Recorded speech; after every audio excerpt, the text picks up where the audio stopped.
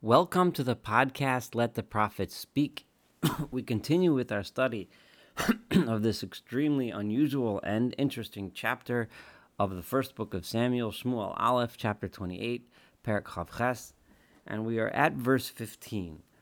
At this point, we left this story at the end of the last podcast where Saul is at the place of a necromancer, a woman who raises the spirits of the dead. He had requested that she raise the spirit of Samuel, of Shmuel. She saw the appearance of Shmuel, and Saul now knows that Shmuel's presence, his ghost or spirit, is there in the room. And now Saul and Shmuel are going to speak with each other. Remember that Saul is not actually seeing the vision. The necromancer is the only one that can see it. I'm reading the chapter now, this time, at its simple, basic meaning, and then we are going to devote a significant amount of time discussing how to understand this chapter from numerous angles and approaches. So, Vayomer Shmuel el Shaul. So Samuel said to Saul, so the ghost is speaking to him. Loma hirgaztani lahalot osi. Why have you made me angry and upset by bringing my spirit up? Or the hirgaztani could also mean to disturb, to disrupt. Why did you disrupt me or disturb me? Vayomer Shaul, and Saul said, Tsar li mi'od, I have a lot of problems. I have a lot of trouble. Uflishtim nilchamim bi. The Philistines are waging war against me, ve'Elohim sor me olai, and God has left me. So here's this hint of blame. God has left me. And think about the irony of this. In Saul's mind, now he's speaking to Samuel, right? Samuel has told him that God has left you, and you shouldn't be king anymore. But here he is saying it as if Samuel should now have some sort of empathy or feel bad for him. V'lo ananiod, he does not answer me anymore. Gam bi'at haneviyim, not when I go to the prophets. Gam b'chalamos, not in dreams. V'ek ra'eh lecha, and I therefore called you lahodieni ma'aseh, to tell me what I should do. So Saul is saying, I don't know, I didn't have anything else to do. I looked to God first, and God didn't answer me. Vayomer Shmuel, and Shmuel said, V'lama tish'aleni, why are you asking me? V'Adonai sar me'alecha v'yehi arech. God has left you, and God has become against you. God has now no longer with you. So that's the entire point. You're in trouble because God is not with you anymore. That's the problem. What do you want me to do about it? Vayas Adonai lo ka'asher diber biyadi. God has done, this means literally, God has done for himself the same way he spoke when he spoke through me. And what was, in other words, God has decided to do this for himself. Now, this is really important. What does that mean, God has to do this for himself? God needed to remove you from the kingship and replace you with someone else for God's honor, because you no longer served his honor. You no longer served the purpose for which the king of the nation of Israel is supposed to serve. And therefore, he has decided to take you away, just like he spoke to me.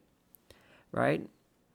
Remember, Shmuel was the one who told Saul at the time when God did this. He said, the irony of this is Shmuel told Saul then, Chatat kesem meri, the sin of necromancy.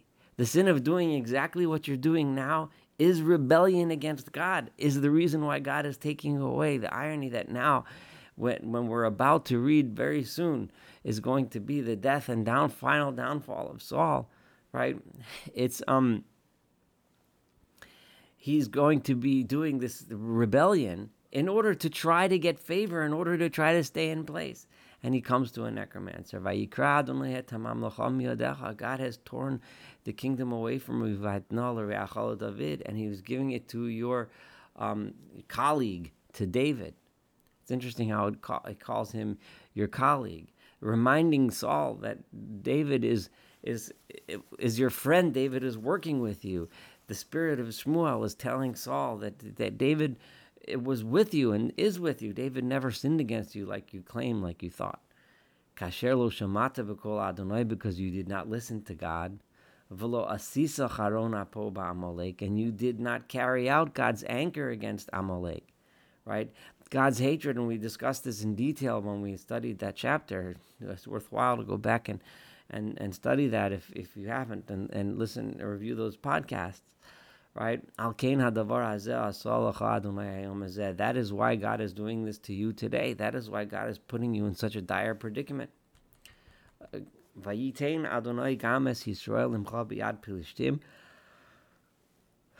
by the way, not only are you going to suffer because you're going to lose your kingdom, your kingship, but you're going to take all the people will suffer with you. And here's note, like people themselves, the people of Israel, the armies of Israel, they're simply fighting the war along with their king. They're not doing anything wrong, but they're going to suffer because of you. Umachar, and tomorrow, atov anecha imi, you and your sons will all be with me. In other words, you and your sons will die. Gamet Machane Yisrael, and the camp, the army of Israel, Yitein Adonai biad Plishtim, God is going to put in the hands of the Philistines. Vayimaher Shaul vayipol melo kamaso arza. Saul quickly, immediately, dropped his entire body on the floor, and he was extremely afraid and scared because of the words of Samuel. Gam koach lo hayabo, he had no longer any strength. Kilo achal lechem kol hayom kol halayla, he had not eaten bread all day and all night. Again, we find him making the same mistake. Remember back in the story of the earlier fights against the Philistines when he made the people swear to fast. And his own son Jonathan said, to fast on a day of war? The people need energy. People need strength to fight. But Saul again thought that the ritual of fasting would somehow gain favor in front of God. Most presumably, this fasting that Saul was doing was part of his attempt to talk to God, part of his attempt to get an answer from God. But obviously, it didn't work, because that's the last thing one should do the day before a battle, is to not eat. Vatavo ha'isha el Shaul, and the woman came to Saul, Vatera ki nival miod, and she saw that he was extremely distraught. Vatomer love, and she said to them, Hine shama'ah shivchascha b'kolecha, your servant, your maidservant, she heard your voice. V'asim nafshi v'chapi, I placed my life in your hands. In other words, I violated the king's order right in front of the king himself. I listened to your words. Asher dibarte elai. So here now it's fascinating, because the woman sees Saul in this terrible shape.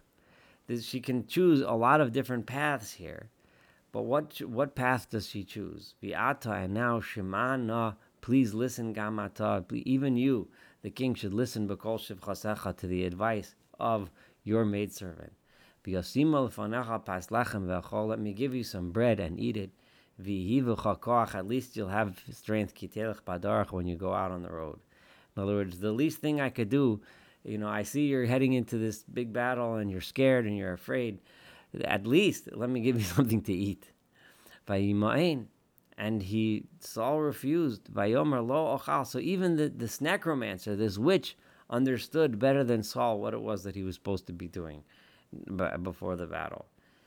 He said, no, I won't eat, because in Saul's mind that would make it worse.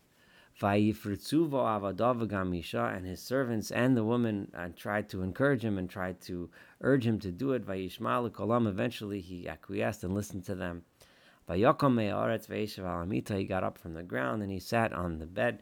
The bed here is that's where they used to sit, to eat. V'la'isha egel marbek babayas, she had a calf, a stuffed calf, a fat calf in her house, Vatemaher, and she quickly went, Vatizbacheu, and she slaughtered it, Vatikach Kemach, and she took flour, Vatolash, and she kneaded the flour, Vatofeo Matzos, and she baked it. So this is takes a while, all this preparation, this food prep, and But she went ahead and did all of this. Vatagesh lifnei Shaul, and she brought it before Saul, v'lifnei avadav, and before his servants, vayachelu, and they all ate. Vayakumu, and once they ate, they got up, they left the home. Vayechu b'laylahu, and they left in that night. All of this occurred in that one night. So, the woman gave them food to eat, to give them the strength that she needs. Somehow, this woman herself seemed to understand better than Saul what it was that he should do, what it was that he needed, and so on. Now, this concludes the reading of the chapter on its simple level. I tried to my best to stick to the words, to stick to the simple meaning, to stick to the actual story. Now, in the next podcast, I'm going to discuss numerous approaches to understanding what actually happened here and why I believe this chapter is so important and so crucial to understanding the message of the prophets, the central messages that the Torah, that the prophets are trying to teach us. Thank you so much for studying this together. Looking forward to studying the rest of this book of Shmuel together, and of course, the rest of the entire Nevi'im and Ketuvim together.